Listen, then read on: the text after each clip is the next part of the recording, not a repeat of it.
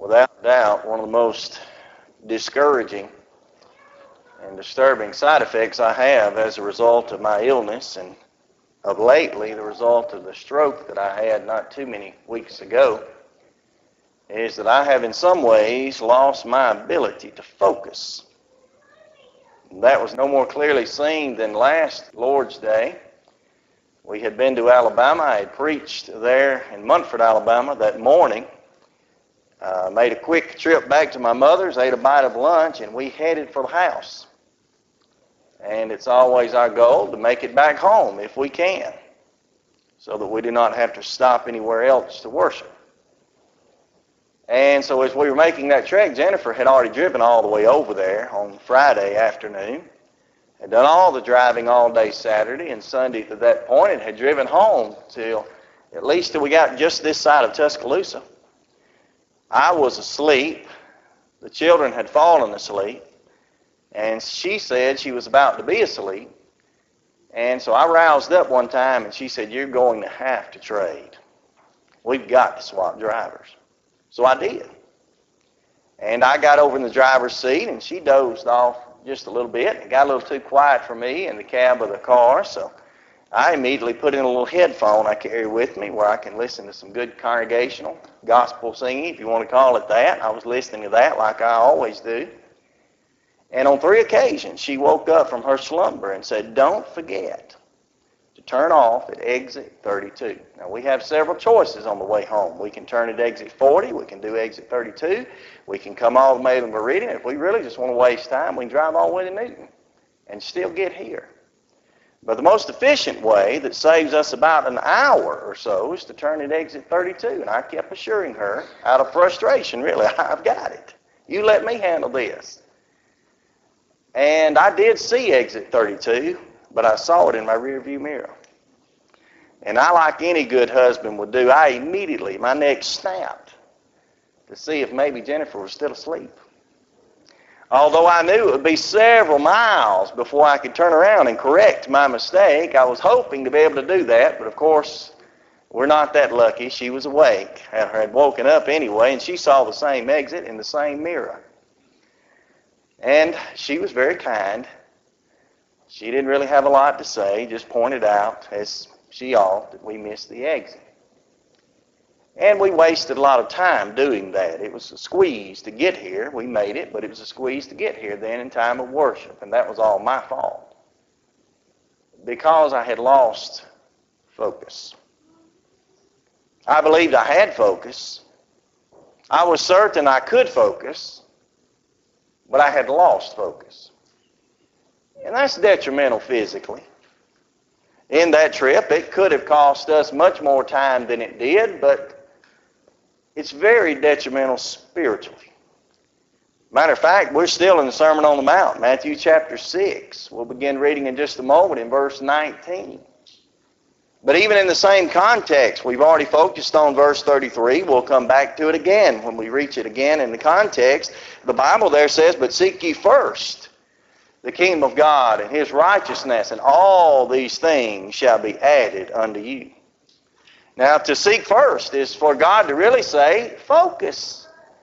Be sure that you focus on the kingdom of heaven.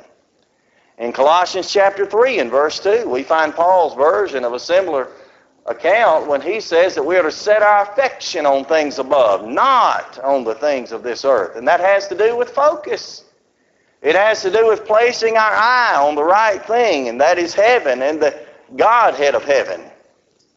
We can even be certain of that because the Hebrew writer would pen in Hebrews chapter 12 and verse 2, right behind reminding us that we're in the midst of a great race, a race that cannot be ran without we set off that which easily besets us, which he said is sin. But verse 2, he reminds us, looking unto Jesus, the author and finisher of our faith. What does he mean? He said focus. Maintain your focus. And that's what we need. And in Matthew chapter 6, beginning in verse 19, if you really take an estimation of the whole context that carries itself near about to the end of the chapter, you'll find out Jesus speaks also about focus. Because there in verse 19 he says, "Lay not up for yourselves treasures upon earth, where moth and rust doth corrupt, and where thieves break through and steal.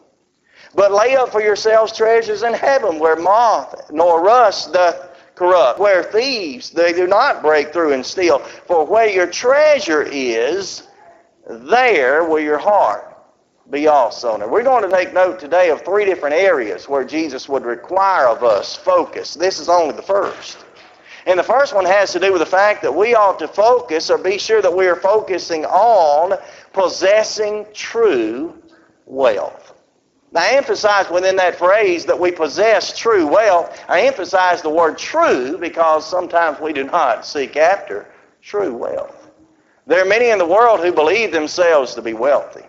There are many, according to the world's standards, who, in a matter of fact, are wealthy. If we measure it according to material things, according to possessions, there are many who are wealthy, and that's really undeniable in our society, and likewise it was then. But are those men and women truly wealthy? If you go back and look in this same verse, verse 19 I'm pointing out now, and you look at it and we're able to see it, and I'm not too good at this, but if you were able to see it in its original language, where it would have been penned by the penman here, you would find out that these words in the Greek, to lay up, he says lay not. He puts in the negative, lay not up for yourselves treasures. You'd find out the word treasure there. And 2 of the 3 words, lay not up, lay up, are the exact same Greek word. So basically what Jesus is saying here is that we ought not be treasuring treasures. Now, where does man fall? Again, man falls in that he has a false idea or a misconception as to what true treasures really are. You know, Cameron loves to dig. I know as a child I did. There's still holes in my mother's yard to prove it. But Cameron loves to dig, and one of the things he'll do oftentimes, especially when we're cooking supper, because he can go right out of the backyard, get right there at the foot of the kitchen window, and he'll sit and he'll dig. And oftentimes when he comes back, he has, in his mind at least, as a 4-year-old, he has a great treasure. He may have a piece of broken glass. He may have a nut or a bolt, a piece of metal. And one time he even found a stone that he was absolutely certain and still believes is a true-to-life dinosaur egg. Now to him, that's treasure. But if you look at it from a real perspective, you know, even in this world, those things are not treasures. That's trash. But it's often the case that men misconstrue what true treasures are. And verse 19 shows that. Because Jesus first mentions to us in the idea of that we ought to be possessing true wealth, he makes mention of the corruptible riches that are in this world. Now, in Jesus' day and time, just to read the verse again, we'll see it if you'll be careful. He said, lay not up for yourselves treasures upon earth, where moth, that's one word you can underline, and rust, that's another word you can underline, doth corrupt, and where thieves, you can underline that word, break through and steal. Why do we underline those words? Because in Jesus' day, I mean first century times and before, wealth was always measured in 3 major areas. Now, we may measure wealth in all manner of places. We may look to the home and the size of it and say, well, that contains wealth. Or we may look to the car and the speed of it, and that contains wealth. Or to the TV or the surround sound systems, all these things we may look to. But they look to 3 major areas to decide who was wealthy and who was not. The first one had to do with garments, clothing. Because he said that these types of wealth, what type, Jesus? Earthly wealth, riches, had to do with that which the moth can eat. We understand what will happen to a garment. It doesn't happen so much as it once did, I suppose. We have mothballs and other things. We have tighter closets maybe. But in days gone by, our parents and grandparents definitely understood what could happen to a garment that's left to be moth-eaten. You see, in that day and time, to have garments, and I mean to have garments, and I say plural, and I mean only 2, you could have been considered wealthy. It didn't necessarily matter the exact quality or the exact material that garment was made of. To have garments, period, was considered to be a way of measuring wealth. And just consider it. Let's lay it out the way it ought to have been. Let's say that a man or woman, first of all, they go out and they purchase for themselves a lamb. And they wait for several years for that lamb to grow, and now we have a full-grown sheep. And then they, in turn, have to wait several months till the months would get right, maybe the winter we might think about, and they would have to shear that sheep. Then after shearing that sheep, they would then have to take that wool, take it in the house, put it upon some type of a spinning wheel and make thread out of it. Then turn around and put it upon some type of a loom to make cloth out of it. Then turn around and cut it back up and sew it back together to make a garment. Now, why do we illustrate it that way? Friends, that makes something valuable when you do it with your own hands. We don't always have that opportunity, or do we ever take the time to have that skill, but that makes it valuable. That makes it to the extent that if someone were to knock on the door of a Jew in that day and say, I want to purchase the garment. I saw you out in the marketplace yesterday wearing a certain garment, and I want to purchase that from you, and I'll give you the price of, say, $10 in our money. They would say, oh, no way. No, there was a lot of labor. There was a lot put into that. Now, the rich of that day, they were known for laying up for themselves treasures in the way of garments. Why, the rich, they, like many today, and really like common folk today, they had closets filled with choices. Closets filled with garments, and some of their garments were more valuable, whether they be purple. We know the color purple. The dyes that were put into that particular cloth were valuable in that day. Oftentimes they would be interwoven with gold or silver banding and such. They would be more valuable. What does Jesus say about that? He said, don't treasure that kind of treasure. Don't focus on the corruptible riches like garments. But secondly, they likewise put a lot of focus so far as measuring wealth anyway, when it had also to do with grains. And when I mean grains, I mean primarily grain, but the whole of it will be food. Most of us, maybe sometimes it's a little more lax than others, but most of us at some point in time in our life had access to a good amount of food.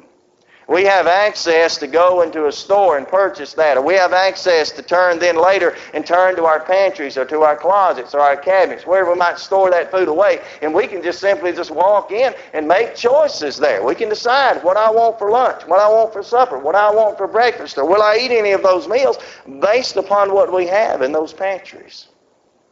Now in that day, a large part of their diet had to do with grains. It had to do with going out in the field and producing wheat and in turn grinding that and making all manner of things. Today we just basically look at flour and cornmeal. They had more than that they would make out of those grains, and those grains were considered, if you had those things, you were considered wealthy. We'll mention on a couple other occasions today about the rich young ruler. What was he guilty of doing? Why, he was guilty out of his own mouth of saying, I'll tear down my barns and I'll build greater. What are you going to put in them, ruler? I plan to put grain.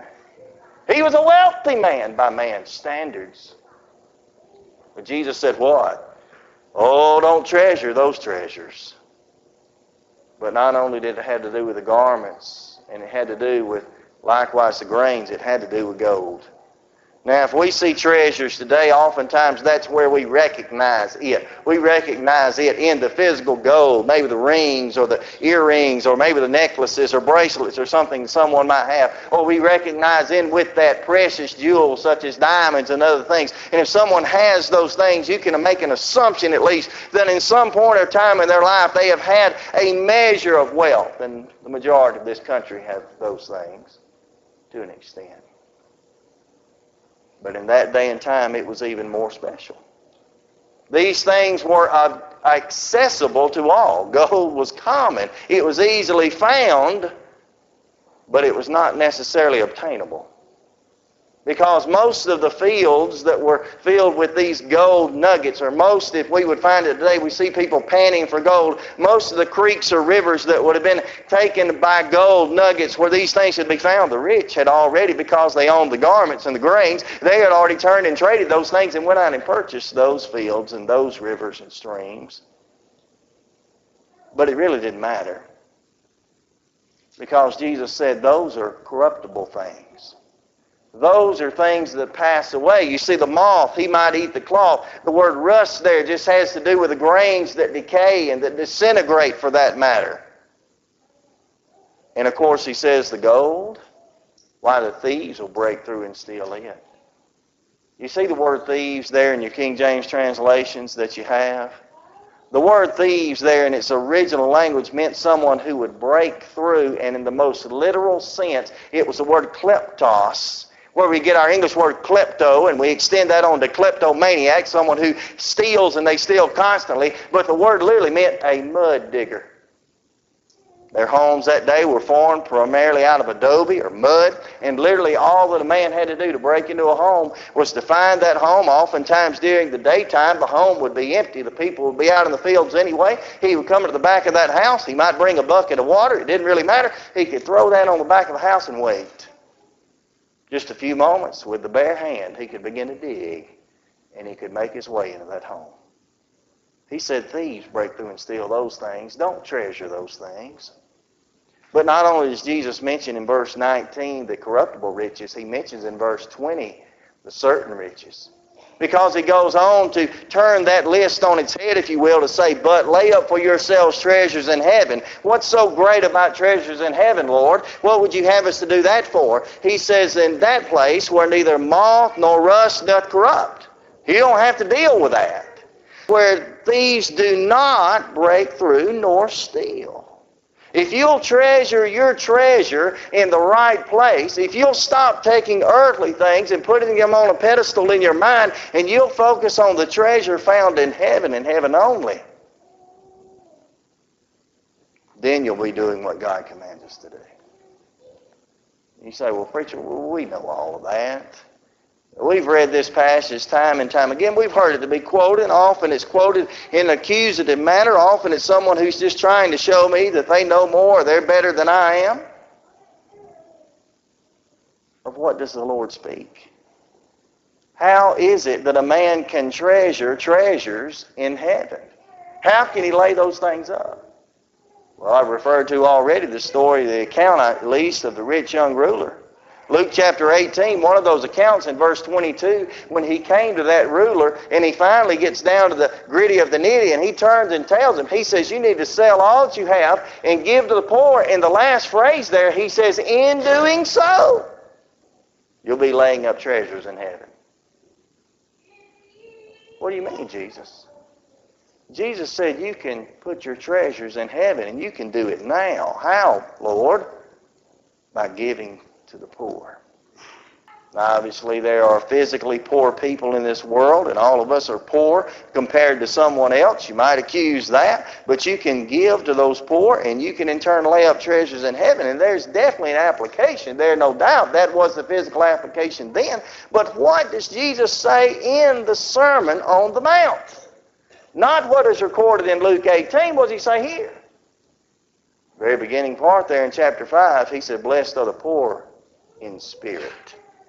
Why, he says men, women can be poor in spirit. Now that has to do with those who actually have taken themselves, they've taken their own desires, their own concerns from this world and cast them off, and they're blessed for that. But it also proves on the negative that it is possible that a man can have a poor spirit in a positive sense as that, but you could also apply it to the negative.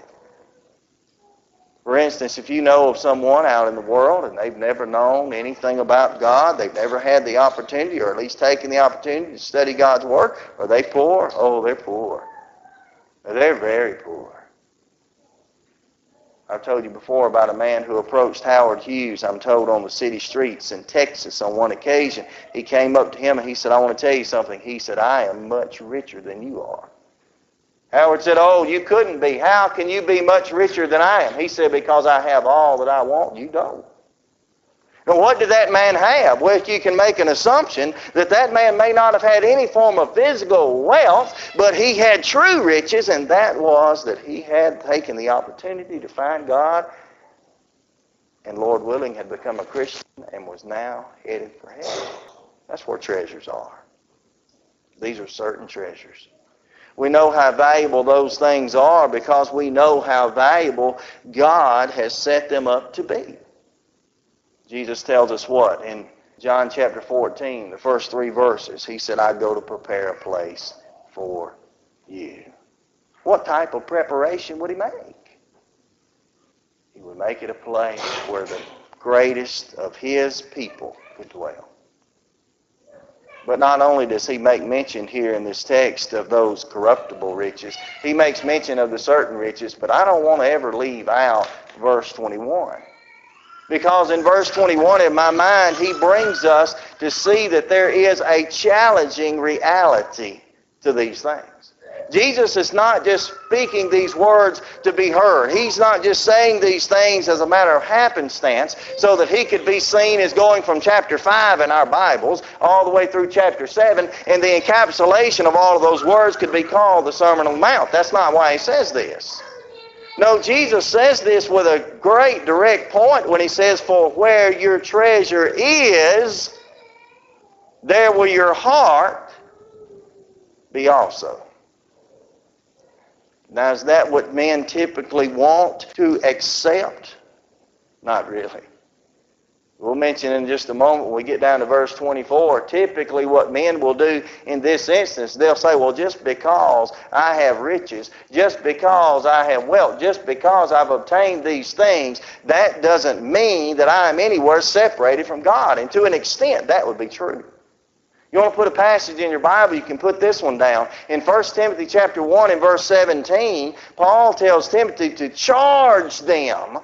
That means in some senses to rebuke or to put pressure on, call their attention to, charge them that are rich in this world. And you say, well, there it is, you can't be rich. No, the next phrase says that they be not high-minded.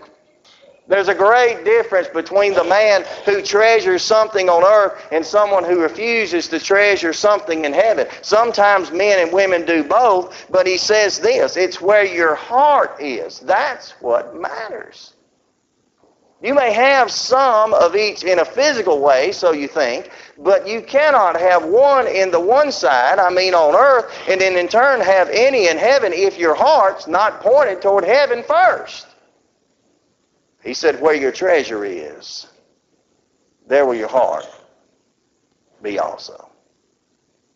But not only does Jesus, in my mind, in the text, call upon us to focus on possessing true wealth.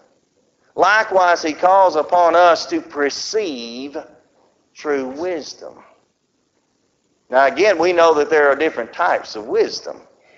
We know the Bible divides wisdom in two basic areas. The letter to the Corinthians, the first letter there at least, divides between man's wisdom and God's wisdom. We know in our lives today, when you take man's wisdom, we then in turn subdivide it. And you say, well, someone might be wise in this area, wise in that area, and we have all manner of places and measures of higher learning, colleges and universities where man can go, and he can supposedly obtain wisdom. But if you read here in verse 22 and 23, you'll find out something about that obtaining. Because he begins, read it with me, he says, for the light of the body is the eye. And therefore thine eye, if thine eye be single, thy whole body shall be full of light. Now you have to understand in that day, when they saw the eye, they understood it perhaps better than we do, and it just didn't have to do with a thing that you use to perceive faces, or to identify objects, or to make your way around through a place like this, to navigate on this earth. Didn't have so much to do with that in their mind as it had to do with the eye being the opening to obtaining wisdom. So that's why he says in verse 22, to read again, for the light of the body is the eye. If therefore the eye be, focus on this word in a moment, single, thy whole body shall be full of light. But then he turns it around. But if thine eye be evil, what types of eyes are there now? There's a single eye and an evil eye.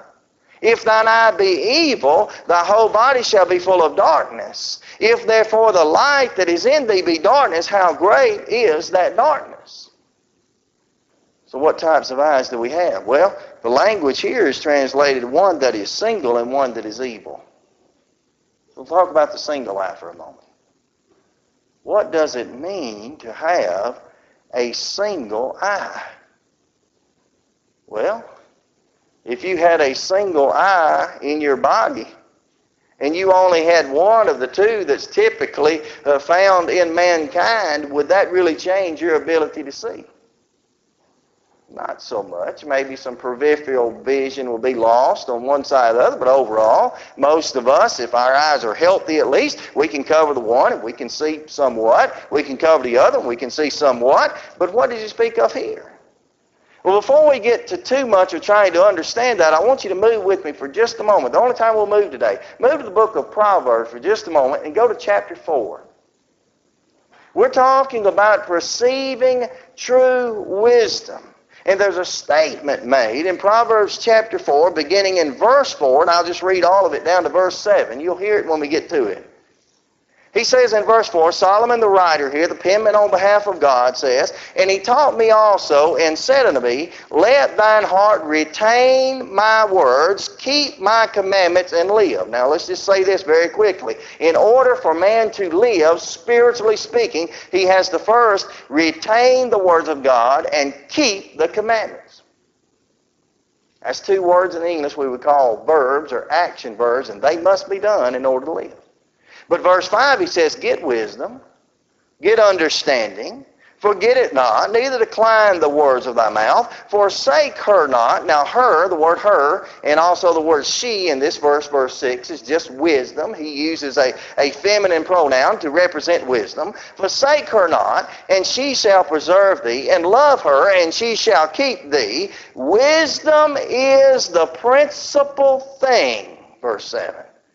Therefore get wisdom. And with all thy getting, get thee understanding. What do we need, God?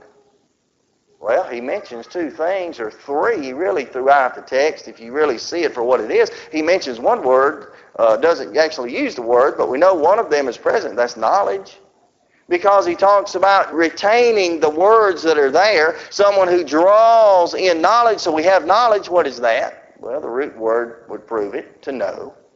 Then he mentions also in the text here on the other side of that spectrum, there's something that has to be called understanding. What does that mean? Well, it means to perceive or to conceive. The idea is there that we hear or we see or we do or we learn, and we know what we're doing. But neither one of those can be seen as being the principal thing. The principal thing is wisdom. Oh, certainly one has to have knowledge in order to obtain wisdom. Certainly knowledge that is not understood is of no use to anyone. But the principal thing is wisdom. What is wisdom? The best explanation I've ever found as far as wisdom can be described is that wisdom is knowledge coupled with understanding and then personified. That's a big fat word we don't use in Alabama or Mississippi that literally means to bring life. Except I bring life to what I know and what I supposedly understand, except I bring life, which is through practice, I don't really have anything. Now that's just a statement, really, in my mind that sets up the situation back in our text. Because you go back into Matthew chapter 6, we'll just read it again, the first part of it at least, verse 22, For the light of the body is the eye, and if therefore the eye be single, the whole body shall be full of light. How do you know the body's full of light? Through knowledge, through understanding, but primarily through wisdom. This has to do with a single eye. Do we have any evidence of exactly how an eye can be seen as being single? Put this in your margin. 1 Corinthians 2 and verse 2, Paul said out of his own mouth, Well, I have determined, meaning I've set my mind to, and I've set it hard to, I have determined not to know anything among you save Jesus Christ and Him crucified. That's a single eye. That's an eye that can focus. Some people are born with, some people by accident, whatever it might be, they have what we would call today, their eyes become crossed. That may mean that they cross, or that may mean that one just doesn't look in the same direction as the other, and they have difficulty focusing. But the single eye will never have that difficulty. Again, you've covered the one. Causes it to become stronger. But not only is there the single eye, the next verse we read there, verse 23 speaks of the sinful eye. You say, well, my translation says evil. Mine does too. But the word evil there literally means to be doubled. That's really the contrast between the single and the evil, is one is single, one, and the other is doubled, and it speaks of double vision. Now James tells us, if you review this part of the text, in James 1 and verse 8, he says, a double-minded man is unstable in all of his ways.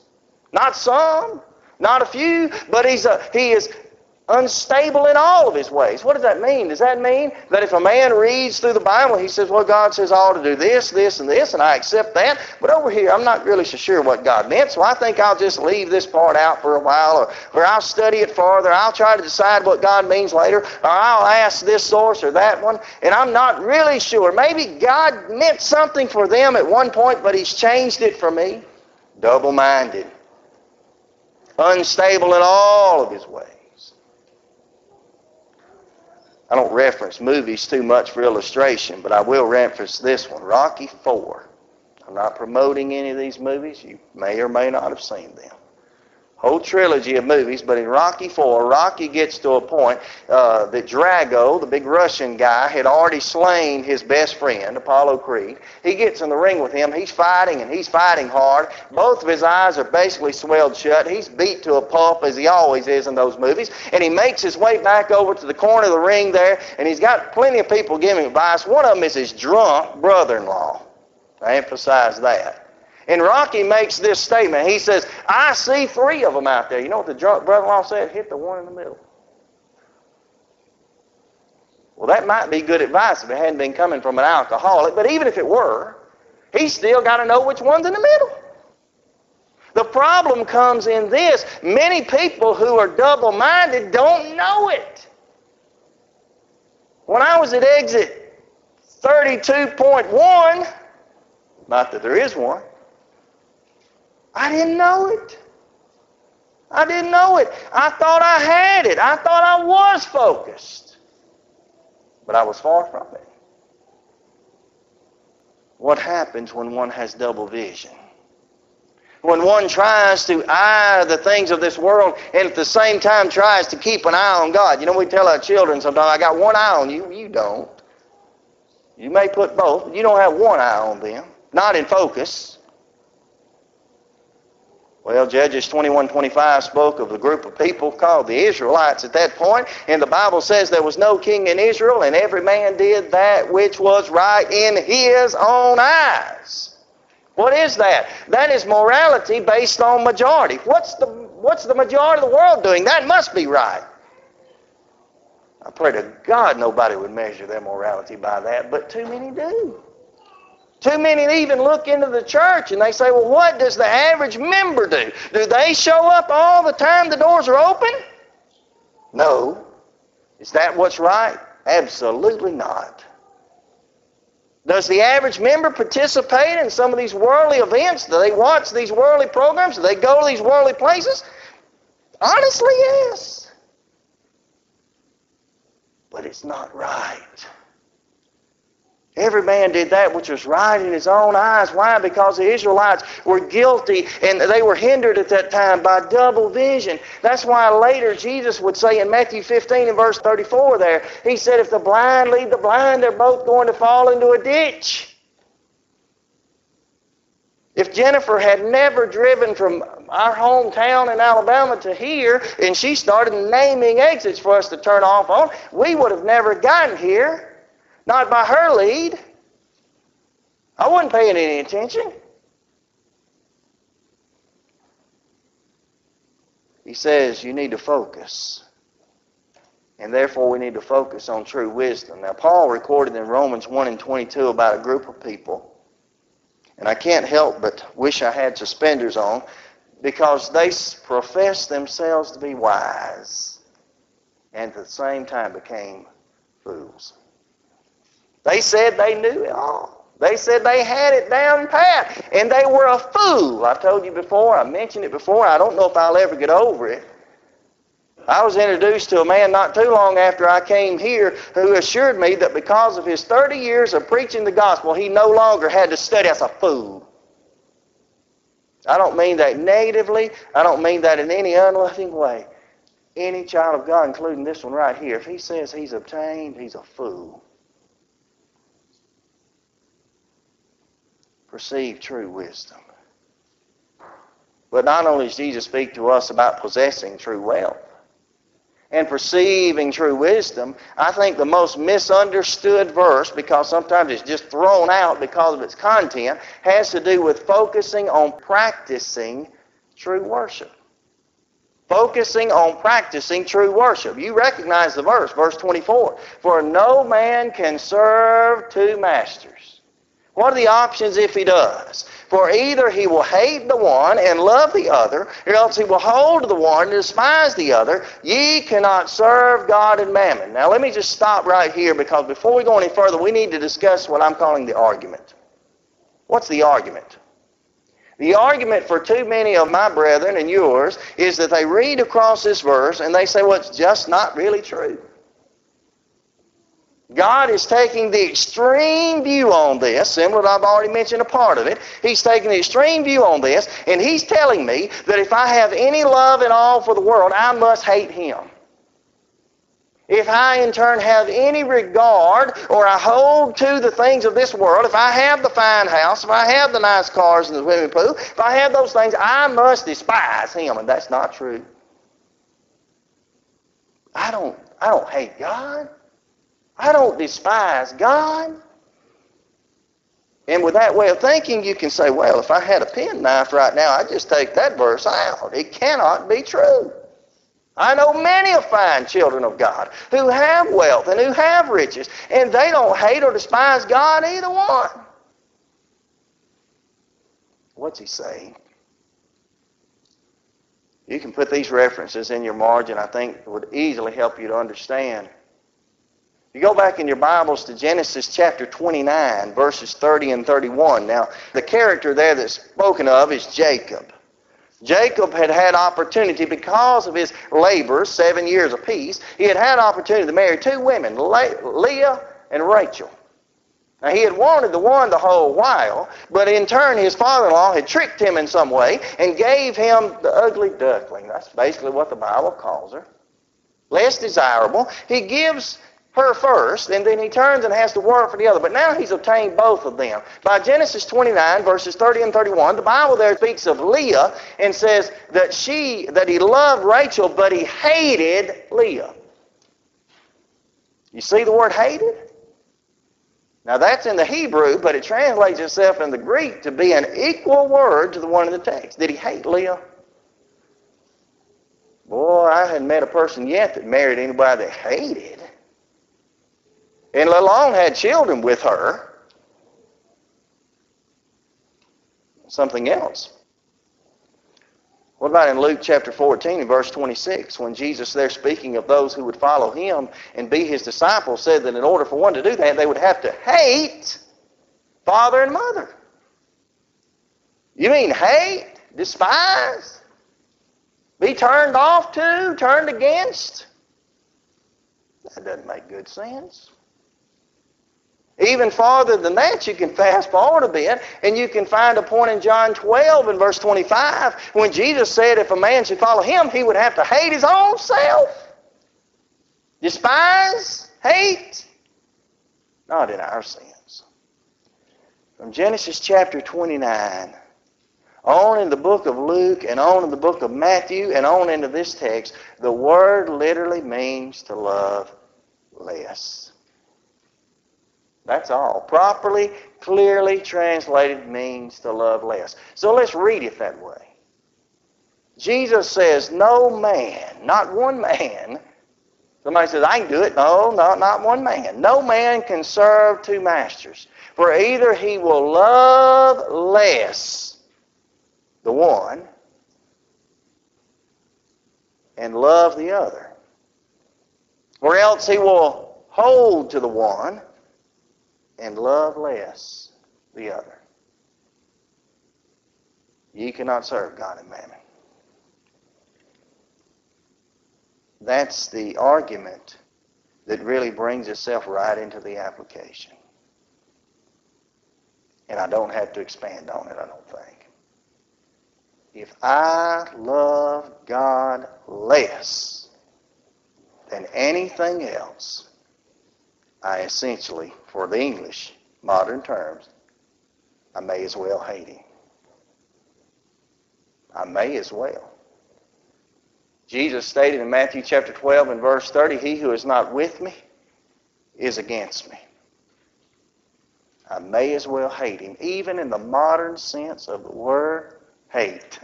The one so despised, we often teach our children, don't use that word. You don't hate anybody. You don't hate anything. I might as well. If I love God less than I love the things of this world. But Jesus is talking about what here? Worship. You say, how do you get worship out of this verse? I know, Jim, you were looking for a W word. You had wealth, and you in turn had wisdom, and you need another word. No, I didn't. He said, no man can serve two masters.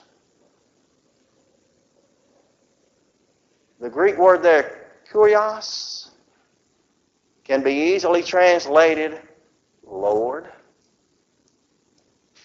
God, Supreme One, Most Highest. What do we do for God? John 4 and 24, Jesus said, out of his own mouth, by the very breath of God, as he would have always spoken, he said that we must worship God in spirit and in truth. We must worship him. Somebody says about this verse, I have two masters, I work two jobs. No, you have two employers. That's not the same. Well, I feel like I'm enslaved to both of them. Well, you may feel that way, but above all of that, you ought to be, as a child of God, enslaved to and have one master and one master only, and that is God. When the Apostle Paul, Saul at that point, was laying upon the ground blinded, and he looked up, and he asked the question I pray to God I would ask today, who art thou, Lord? He said, who are you, Master, God, Supreme One? He wasn't confused. He knew. That's why I believe when he was instructed to go on to the city of Damascus and he would be farther instructed as to what it was that he was to do, he would do it. We need to focus on practicing true worship. When do we worship God? Somebody says all of life is worship. Puzzling to me that when Abraham was headed up the mountainside with his son Isaac, he turned there in the midst of a regular day when he loved God with all of his heart. He turned there in the midst of that regular day and he said to those men who were left behind, he said, you stay here while my son and I go yonder and worship. Now, if all of life was worship, they were worshiping walking. That's not true. When do we worship God? Well, we do it during different times in our life when we pray to him. We can do it when we sing praises unto him. That's to give homage. That's all we're talking about. But primarily we do it right here on the Lord's Day.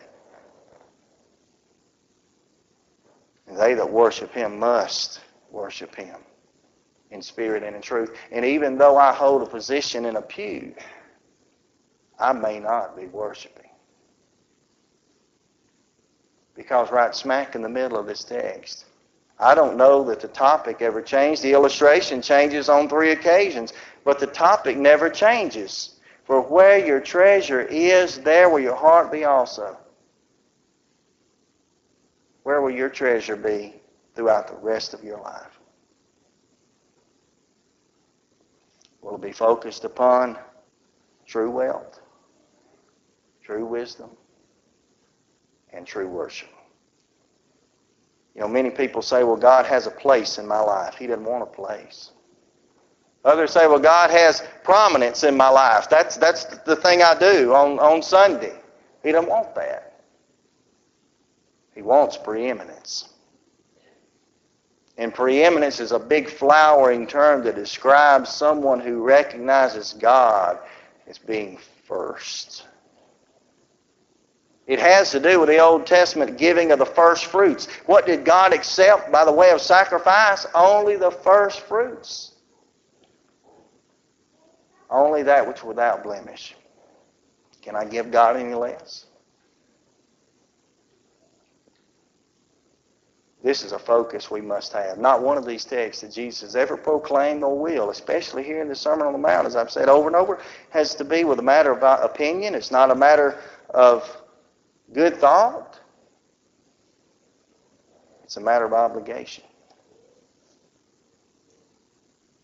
And what upsets me, and I'm just speaking personally for right here, some people's obligation will not be to worship God tonight. You know it. You could raise your hand now. It tears my heart out. Because your treasure's in the world. You've taken wisdom from men.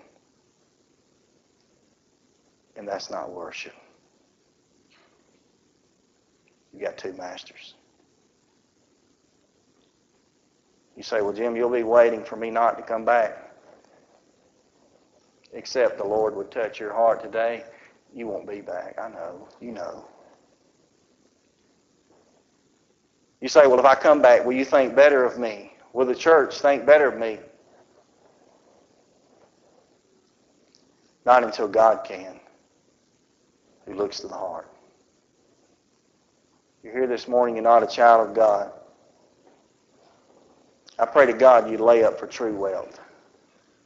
Treasures in heaven are found in those who search out the words that come down from heaven. They learn from them. They obey them through faith. That is to believe upon, to rely upon God for your every soul's desire. Through repenting of your sins, confessing His name, then in turn to be baptized. Why? To have your sins to be washed away. That's all a part of beginning to place your affections on things above. It's all a part on focusing on true wealth. Maybe you're here this morning, you hadn't been doing that.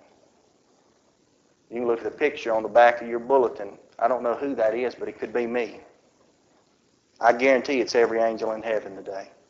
They're praying for your soul. You say, well, I'm here every time the doors are open. I'm focused. Maybe not. How many times have you wondered what you might have for lunch? How many times has your mind strayed? How many times has your heart focused on something else? It may be a matter of heart. It may be a matter of secret, but it's open to God. If you're here this morning, you are a child of God's, and for whatever reason, this is a focus you must find. And when I say find, we all have to continue to seek after it. Because it's the treasures in heaven we need to be laying up. Won't you do that this morning while together we stand as we sing?